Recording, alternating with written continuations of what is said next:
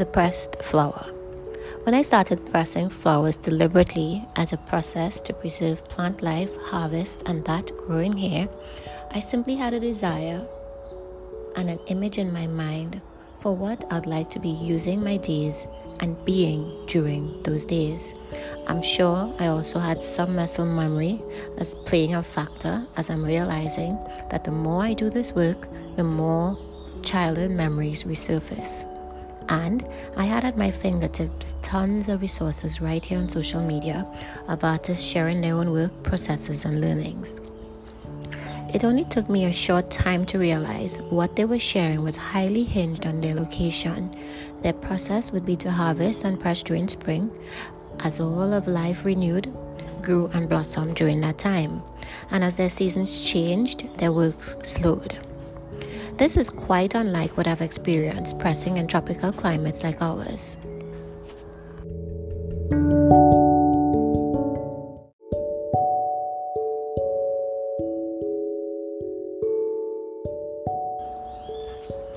And quite interestingly, so this is what I used when I started preparing my material to share on this topic.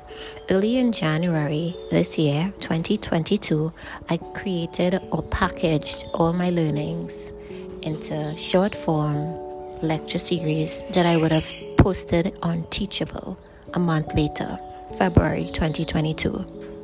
During March, I had my first pilot, and now in April, I'm simply reviewing the material and fine-tuning anything that I see that requires some attention.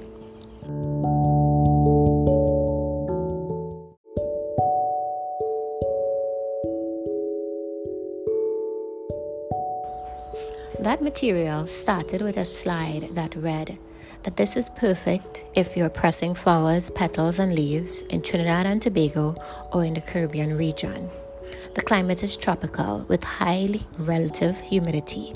The coolest months are January and February, when the average minimum temperature is about 68 degrees Fahrenheit and 20 degrees Celsius. The warmest months are April, May, and October, which have an average maximum temperature of about 89 degrees Fahrenheit and 32 degrees Celsius.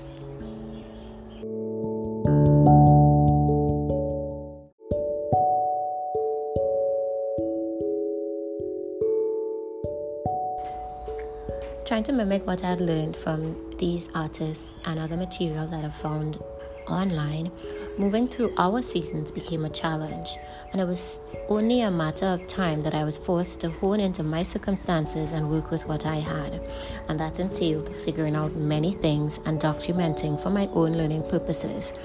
I am so happy to have been pushed into the direction of preparing these documented things into something that's shareable. I soon realized I'm not the only one navigating this magical, whimsical, quintessential pastime, craft, and career in the tropics.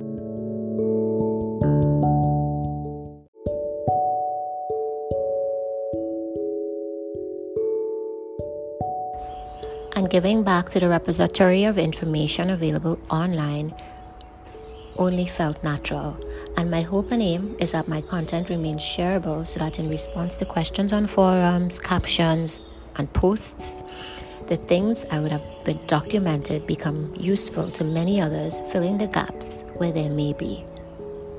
Welcome, the pressed flower.